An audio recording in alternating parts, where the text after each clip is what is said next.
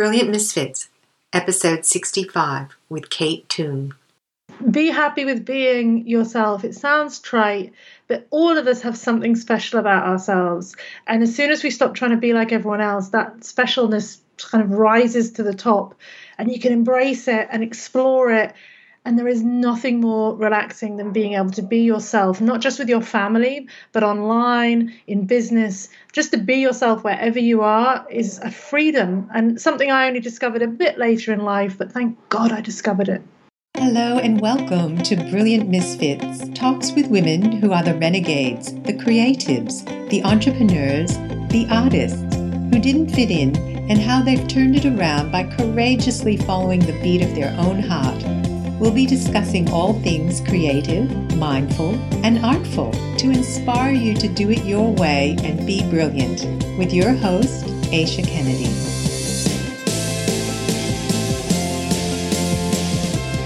Hello and welcome everyone to Brilliant Misfits, another fabulous episode. I have a very special guest today, and her name is Kate Toon. She's an award-winning SEO copywriter and an SEO consultant with almost 2 decades of experience. So she has lots to share in all things advertising, digital, and writing. But most of all, while most small business owners network before breakfast and hustle 24/7, Kate Toon took a different approach. Of course she would. She's a brilliant misfit. She built her business empire from her back garden while wearing pajamas and eating crisps. So I'm going to introduce you. Welcome to the show, Kate. Thank you. Thank you so much for having me. You're so welcome. So I want to get into this wearing pajamas and eating crisps. Now, that's a very appealing thing for women who are, starting home-based businesses, online entrepreneurial businesses. And yet I find in my experience and what I see out there is women just really working, like you say, 24/7, burning out. There's so many shiny objects out there. They don't know where to focus. So you said that you want to share a message about that you don't need to do all the things to be successful. And you found out in your own experience, and I want you to share that with the audience, that you don't have to do everything. What do you mean by that? Well, I think, when you go out on your own, you're a bit lost. I think many of us are. Maybe we start off with a germ of an idea, but it's so easy especially in this world of social media, to be distracted by what other people are doing. So maybe you start off with quite a firm direction. You want to maybe escape some kind of corporate life. You want to work from home. You want to be able to spend time with your family, and you come up with an idea for a business, but then you suddenly turn around and you're 2 years into it. You're working harder than you ever did for the corporate job. And you've kind of lost your purpose or lost your why. And, I've been there. That happened to me. And I think it took me a while to work out why I'd started a business in the first place, and to constantly have to remind myself that I never wanted to be a superstar entrepreneur lying on a Porsche counting my cash. I wanted a lifestyle business. I wanted to be able to pick my son up from school and work in my pants, and there's nothing wrong with that. And so what I hear you saying is really for each of us to be our own person, each of us has to define what lifestyle means to us, what lifestyle business means to us. Yes, and determine your why. That's a big message from that guy who most of us have heard of, Simon Sinek. He's done a great TED talk on that if you ever want to check it out. Why are you doing what you're doing? People talk a lot about business plans and financial goals. I've never had financial goals and I've never had a business plan, but I've always tried to keep my reasons for doing what I do clear in my mind. And that has kept me on pretty much a straight path. I've managed to avoid some shiny objects, but not all of them. And also, I think super important to define your version of success. So what does success mean to you? Does success mean a big bank account, a big bank balance? Does it mean adoration? Does it mean fame? Or does it simply mean being able to do something you enjoy with people you like, and being able to turn the computer off at 3 o'clock and focus on your family. And all those versions of success are fine as long as you are happy with them. That just makes me take a nice deep breath. That feels so good. It's like I want to just lean back into that. Yeah. Because in this world, you can be really striving a lot without realizing it, and then forget your purpose, forget your lifestyle, forget your success. Like, what does it all mean? Because you're just in this whirlwind of just going. I think I've often been guilty of being a busy fool, and doing all the things because I feel I ought to, without examining whether the things are working, without thinking about whether I'm actually enjoying what I'm doing, and actually whether it's making me money. This is another really important thing that I've learned in my time as a business person is, if you don't earn money, then it's a hobby. If you earn money, then it's a business. But how much money you earn is something that you need to define. You can't look at everyone else's and try and keep up with the Joneses. We can't all be gazillionaires, even though we are sold that dream so frequently on Facebook, the 7-figure business plan. We have to work out how much money we need to be happy and comfortable, and then be okay with that. I love that. I really love that. I think that's really sage advice. And, there's nothing wrong either if you look at what you're doing and you say, well, I'm not making money right now. So that's a hobby, but not make it a negative thing, because sometimes hobbies actually turn into very wonderful lifestyle businesses as well. So, but it's always having that awareness, isn't it?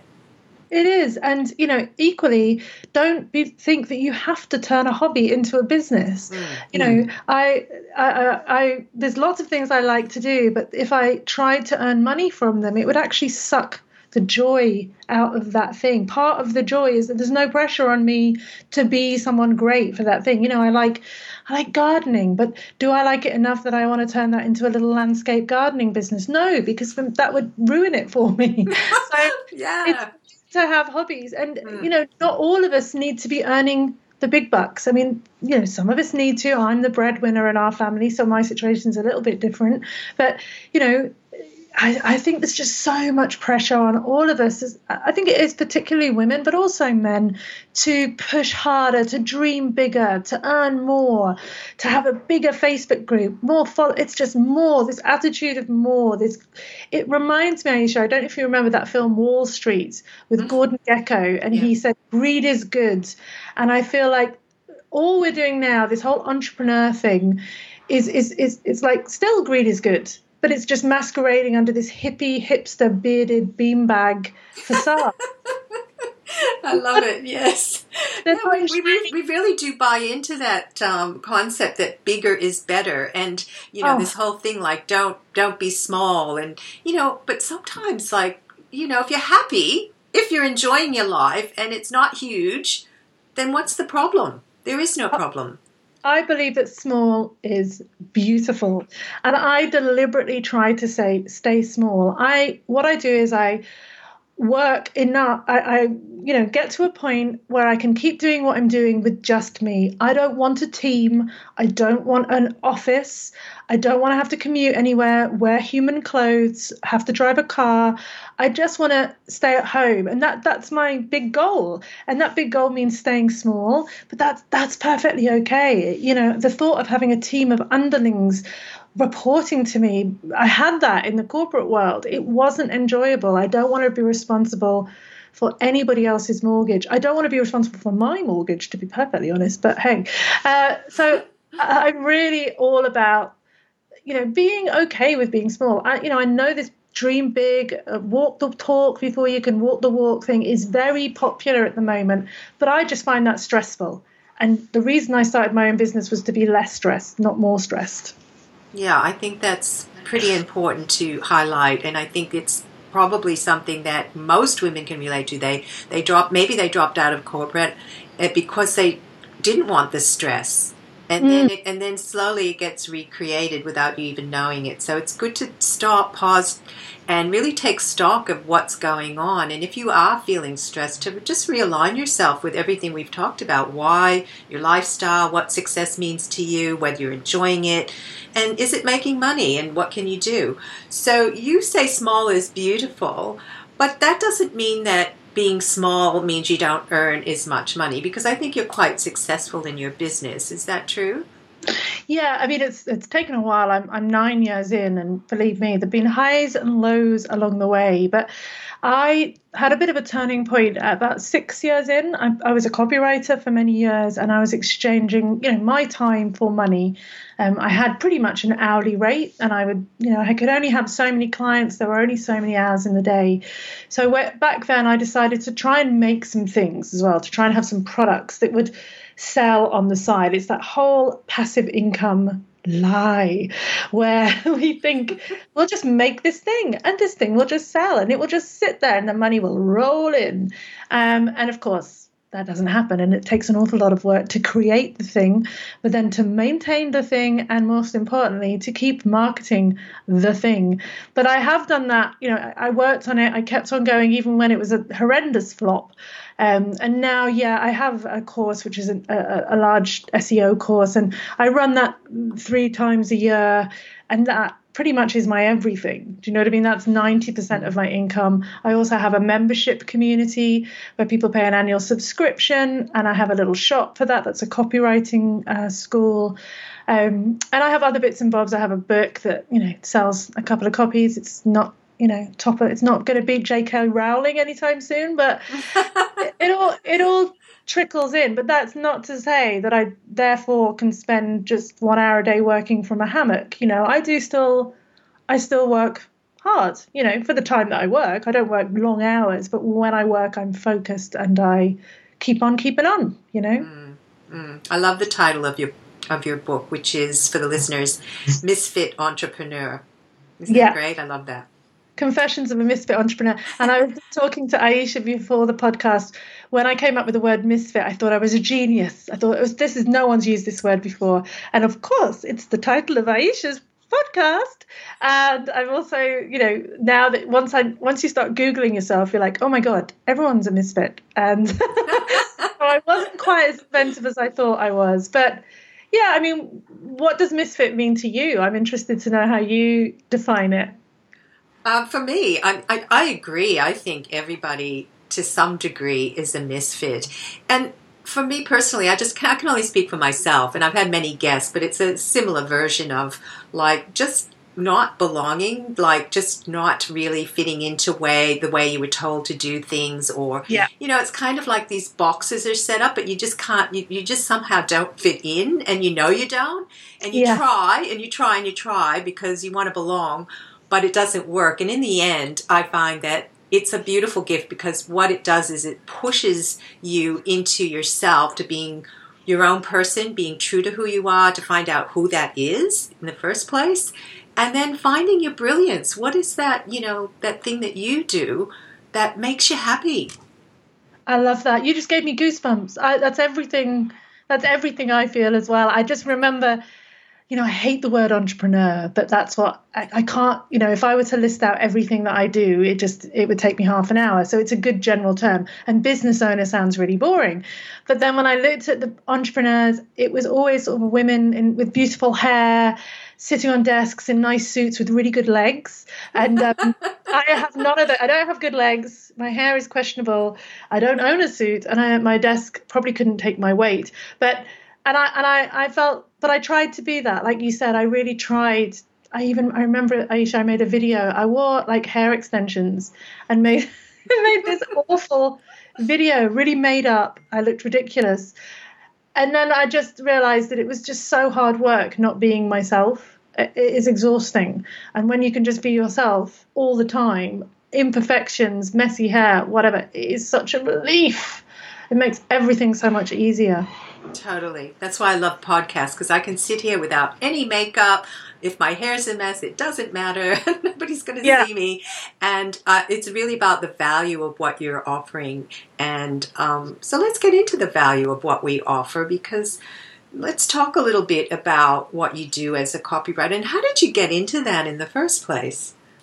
Well, when I left university, I was really keen to be like a music journalist. That's what I was desperate to do. But I racked up too much debt at university and I couldn't. So I got a job in kind of media, running conferences and things like that. And then in around 1995, the internet was kind of invented. I know it was invented earlier, but it's kind of when people started to have email addresses and things like that. And I managed to get a job, bizarrely, at an internet agency building websites. And the first website I built at that agency was the Marks and Spencer's website in the UK. It was the first e-commerce website in England. So that, I'm showing my age. And then from there, I spent time in different ad agencies in England and then moved to Australia, but mostly on the production side. So more the organization, the planning, the timelines. And I just got sick of it. And I really fancied myself as a writer. That dream of being a writer was still there. So many years ago, I took I think an 80% pay cut and went back to being a junior copywriter and started from there. And then I spent more years bobbling about. And it really wasn't until I got pregnant and I realized I couldn't keep working in agency life because I did want to spend time with my child. And for those of you who don't know, agency world is very long hours, weekends, evenings. So I packed it all in and thought, what can I do now? What skill can I offer? And I kind of thought, well, I'll be a copywriter. I didn't really have any formal training. I've never done a course or a degree, but I kind of thought I was pretty good at writing, and I just kind of started. And have you always enjoyed writing? Is it something that you did when you were a child, or, Yeah. I think I've always enjoyed creating, and writing is part of that. I like to draw. I like to make things, and especially these days. I mean, honestly, now I don't actually do very much copywriting for clients anymore. It's mainly writing for my own business. So writing my own product descriptions or my own courses. But I enjoy creating. I enjoy solving problems. I enjoy coming up with strange ways of expressing things. I've always enjoyed that in all its forms, whether it be a video, a graphic, or whatever. But I think words are my thing. I'm a big reader. I love to read, and yeah, so I've always been a wordy person, a creative person, I think. Yeah, and did that fit in with everyone else that was, usually if you're a misfit, you kind of grow up knowing you're a misfit. I just wanted to get back into, what was that like for you growing up? Did you find that same similar thread in your life before? I think I've always been an observer. I feel like I've always been the person slightly on the edge of the experience, thinking about it and making snarky remarks quite often, rather than the person in the experience fully immersed. I'm not somebody who very easily gets engrossed. Both sides, we both have two minds. We have the mind that's doing the thing, and then the other mind that's wandering off thinking about what they're going to be doing tomorrow. I'm not someone who's very good at, unfortunately, being in the moment without thinking about the fact that I'm being in the moment. So the consciousness and the id are two very separate beasts for me.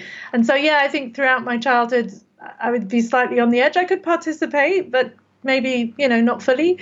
And then definitely in agency world, I mean, there's a certain personality that does well in agency land, very extrovert, very confident, and I can be an extrovert, I can be confident, but I don't think it's my natural state, if that makes sense. Oh, so, totally makes sense. I think that's part of trying to fit in. You can do it. I mean, I can do it too. I can be out there, social extrovert, but it's not really my natural way. No. I'm not really that type of person, where some people are. Some people totally are.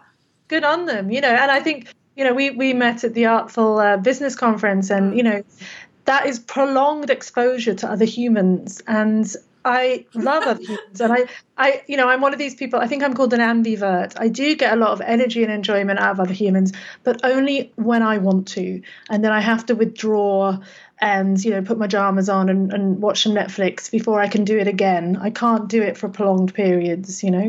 Ah, so good to hear. There's more of us out there. No, it's wonderful. But there were a couple of things that you mentioned, and I just want to highlight them because I think, it does take a certain amount of, I don't know if it's resilience or courage, but you were willing to take an 80% cut so that you could, swing into what alignment, I'll say, of what was something that you felt more enjoyment with. And I think that's important, that sometimes we have to actually do those sorts of things. If we're in a position to do it, to actually take the leap. Yes, and I think the same when you leave corporate life and you set up your own business. That's an extremely brave thing to do and difficult thing to do. If it was easy, everyone would do it, and whether that's about self-confidence or you're just sick of it and you make a rash decision. In my situation, I got pregnant and really I didn't have another option, so I had to make it work. I'll be honest with you, I don't think I am a particularly brave person, or I wasn't then for sure. I'm not sure I ever would have left if it hadn't been for getting pregnant. Thank you, my little son that changed my life, because I think I'd still be there and being miserable and just keeping on going because I didn't think that I could do anything else. So, yeah, it's interesting. It is interesting. And I talked with a woman once, and she said that, courage is one of those things that you don't actually realize that you have it until you need it. Yes. And then it comes forth. There's a great line about women are like tea bags. You don't know how strong they are until you dip them in hot water or something. That's good. I may have misquoted that, but that's good anyway. Yeah, that's so good. All right, so I want to talk a little bit about why it's when you do copywriting for yourself, or you say you're not doing it so much for others, but what's really important? So for those women who are listening and they want some business tips and, sort of misfit business tips, what about copywriting? What is, let's say, what's the common oversight in copywriting? Well, I think that, copywriting is essentially writing words that sell. And I think a lot of people, especially women, are nervous about selling. It makes them feel icky and dirty. It brings to mind used car salesmen and infomercials, and they are timid about that, and they kind of don't want to shout about their products. They want to hide their light under whatever the expression is, a bushel, a candle. I don't know what it is, but they're like, oh, I don't want to go on about myself, And I think one of the biggest ways to relieve that pressure is to think, I'm not sure who came up with this. It might have been Marie Forleo or somebody else, but it's like, imagine that you have a drug that cures a disease. Telling people about that drug is not selling. It's literally helping people solve a problem, and you wouldn't feel bad about that. So that's a great way of looking at your product or your service. There are people out there who would benefit from the thing that you sell, the thing that you do, and all they want is for you to explain it to them and to reassure them that they're making the right purchase decision. I find that attitude really freeing. So, for example, say you sell jumpers for hedgehogs and, you're like, oh, I really don't want to be pushy about this. I just want to make my little jumpers for my hedgehogs. But think about it, if someone owns a hedgehog and winter's coming, the hedgehog could catch a cold, it could get ill. You have a solution for that. So explain it, show them proof that other hedgehogs have benefited from this jumper. Explain how it's made, what features it has, how it's going to benefit the person. And that's selling. That's copywriting. That's all it is. It's explanation, reassurance. That's pretty much it. Oh, I love that. What I hear from that and why it feels so relaxing, and not so icky selling. What feels relaxing about that is it takes the focus out of your own fears about selling or your own timidity or whatever it is, and it places it on your customers and saying, well, how can I help them? It's a completely different perspective. Yeah, so you're not pushing, you're just helping. There's a little acronym that I find very useful. It's called the BDF acronym. So beliefs is about what are the preconceived beliefs people have about your products and services. If you can narrow those down, identify them, fantastic. desires, what do people want from your product or service? If you can identify those, great. And then fears, what is stopping people from using your product or service? So, as a copywriter, if I put my hat on, somebody coming to a copywriter, their preconceived beliefs might be that I'm going to be super expensive, that I'm not going to understand their business, that it's not going to sound like them. And then the desire is that I'm going to take the stress out of writing their copy, that I'm going to produce something that they're so happy with that they can afford it and that's going to sell their product. And their fear is going to be that, similar to the preconceived beliefs, that, I'm going to bamboozle them with jargon and I'm going to, charge them big bucks. And so if you in your copy can address all of those things as someone's reading it, then you reassure them. You're like, hey, I know you think that no one can get inside your head and write like you, but I'm here to do that for you. And this is how I do it, and if they're worried about pricing, just tell them your pricing. They'll either be able to afford it or they won't. It's just really trying to get into the head of your customer and have empathy. That's why those of us who have empathy, it's easier to sell because we can put ourselves in the shoes of the person who's about to buy. And that's really all it's about.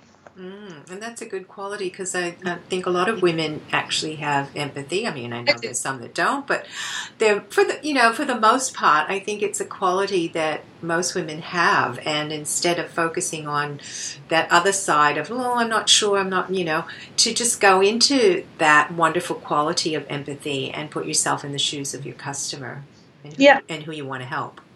And that's it. Most of the time, by the time somebody's got to your sales page or your website, they're on their way to wanting to buy the thing.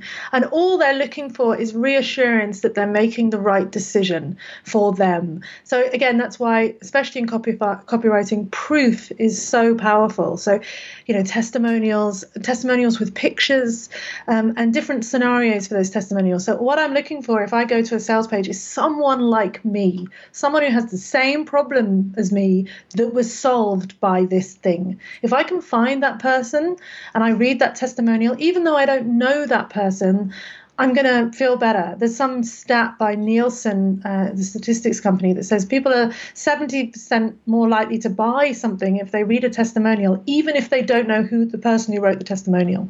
So it's like stranger recommendation is a hugely powerful factor in selling.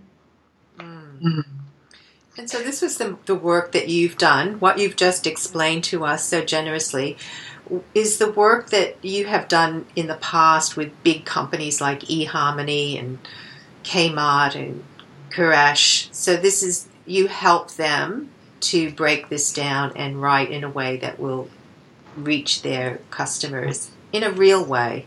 In a real way, yeah. So definitely that. But the other sort of side of me and what I do is I help people rank in Google so that when someone types in, what's the best hedgehog jumper? I keep using hedgehog jumper as an example. It's not a very good one, but, we won't forget it.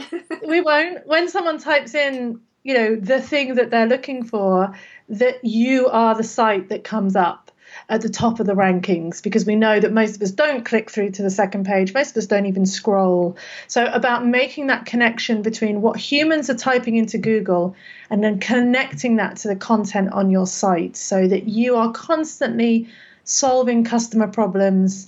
And, Google begins to recognize that and goes, well, hey, look, this person has done some great content. It's relevant. It's using similar words. This is a good result for that query. So it's a bit of that as well, a bit of sort of empathetic stuff and a bit of pleasing the Google gods and pleasing the humans at the same time. Wow, that's a nice trio, isn't it? Yeah.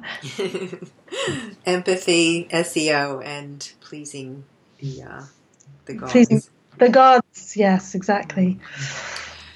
Well, that's, that whole world of SEO is so mysterious to me, and I'm sure I'm not the only one that feels that way. But how important is that, really? I guess it's important in the search engines, isn't it, to come up?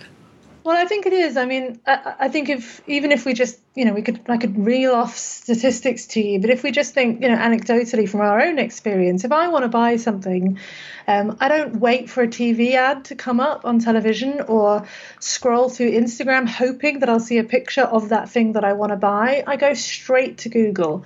And there is a stat that says something like 80% of online purchases start with a Google search. Yeah. So when someone's on Google, they want the thing. They may not know that you do the thing or that you sell the thing, but they want the thing. And they're so much further down that conversion path. They're ready. Their credit card is in their hands. So it is super powerful. And unlike advertising, you don't necessarily have to pay for it. You pay your money, you get your click. SEO is a slower burn, so it can take longer to get to those top spots. But I think mostly people think it's a dark art. They think there is a secret. They think there is some magic juju that's going to make it work for them, but there isn't. It is simply a case of, finding someone that you can trust, having the process explained to you, doing things in the right order, and investing time where it should be invested. So what I mean by this is I see a lot of people who come on my course who have been blogging maybe for 2 years, in support of their business or their service or their e-store, and they've got nowhere. And they realized through going through the process, I've got like a 7-step process. They realize that the reason is because there's something fundamentally flawed in their website. Like there's something technically wrong with it, or there's a piece missing, or they're blocking this, that, the other. And then once they remove that block, it's like, boom, the light shines and things start to happen. But you don't know what you don't know. And I think the problem with SEO is there's a lot of misinformation. There's a lot of people on Facebook trying to be helpful, but telling people the wrong things. And there's just a lot of general fear because we all get those emails saying, hi, I'm Sanjit. I've looked at your site. It's terrible. Let me help you with your SEO. And so we just mistrust SEO people naturally. I don't know about you, but I know a lot of people do. Yes, those emails. Yeah, but I get those. And I rank in number 1 position for hundreds and hundreds of keywords, but I get 6 or 7 of those emails every single day. So I don't target people in any way. It's just they buy email lists and they send out emails hoping that someone will be duped into buying them. And believe me, people are. I had a lady on the course last year who'd spent upwards of $20,000 on SEO over 2 years.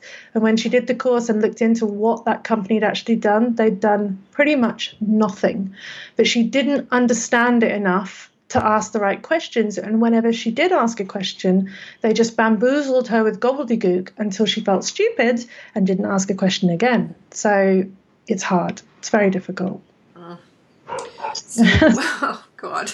I know. Yeah, it's terrible. But it also, it's great because what you're doing is offering business owners a way to understand that. And you do have a course, right? It's the Recipe for SEO Success e-course.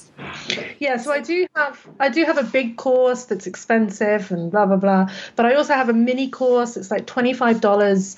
It's deliberately cheap. I probably could. People keep on saying you should charge more for this, but I'm like, no. It's like because I do want to earn money, of course. I'm not stupid, but I do okay, So I have a big group on Facebook called the I Love SEO group. I give out tips and advice and answer questions every single day from people who probably will never, ever buy the big course, because it's part of my why is I want to help people. I want to save people from those 20 grand SEO companies.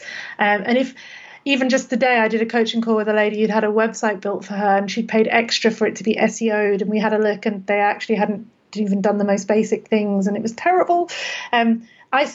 She's one person who can go out into the world now feeling confident about it and spreading the word, not to be bamboozled, and that's a big important part of my why. It sounds a bit cheesy, but it is. So, yeah. It doesn't sound cheesy at all. It sounds very heartful, and I think that that's what people resonate with, actually.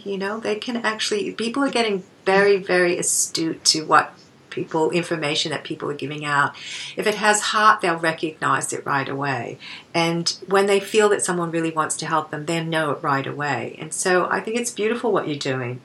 So I just want to mention again the Facebook group, and I will put the link up for anyone who wants to look into that. It's I Love SEO. Is that correct? Yeah, I Love SEO with Kate Toon. But if you type in I Love SEO, you'll find it. Okay. Yeah, and I'll put the link up on the show notes for everyone. I'm really interested in what you just said there about the heartfelt thing, because I must admit I've never felt of myself as a particularly woo-woo person and very heartfelt, I'm quite a cynical soul. But the truth, I think sometimes we have this view of ourselves that isn't actually quite the reality. And as the more that I am in my business, the more woo-woo I become, the more heartfelt I become. So it's interesting that you say that. And I totally agree that people can see through insincere heartfeltness, it just feels icky. So that's an interesting point that you've made there. I'm going to take that away and think about that. Yeah, please do. And what's wrong with being woo-woo if all that means is that you're coming from your heart and you want to help people? I don't think there's anything woo-woo about that. I know in the sort of other paradigm, in the more masculine paradigm that's been out in the corporate world, like one wouldn't show their heart. You've got to be this, robotic person. But I do believe that that's all shifting around, and thanks to women like you. And, and so I think it's a wonderful thing to embrace. Yeah, I like that. That can be the meme for the show. What's wrong with woo-woo? I like that. I'm gonna get that on a t-shirt. Yeah. Yay. Wonderful. Okay, so we're just about out of time, Kate. It's just been so wonderful talking to you about all of this. I loved it. And is there anything else that you would like to leave our listeners with as maybe just one little gem for them to take with them from today? I think it's everything we've talked about. It's the ethos of your podcast. It's the ethos of my book, is to just be happy with being yourself. It sounds trite, but all of us have something special about ourselves. And as soon as we stop trying to be like everyone else, that specialness kind of rises to the top, and you can embrace it and explore it. And there is nothing more relaxing than being able to be yourself, not just with your family, but online, in business. Just to be yourself wherever you are is a freedom, and something I only discovered a bit later in life, but thank God I discovered it. Thank you so much, Kate. Thank you for being here. So much gratitude. I love it. Thank you very much. Thank you all for being here today. If you enjoyed the episode, please go to iTunes and give it a review and subscribe. And don't forget to join our private Facebook group, Brilliant Misfits. And for more information on living a creative life, www.aishakennedy.com.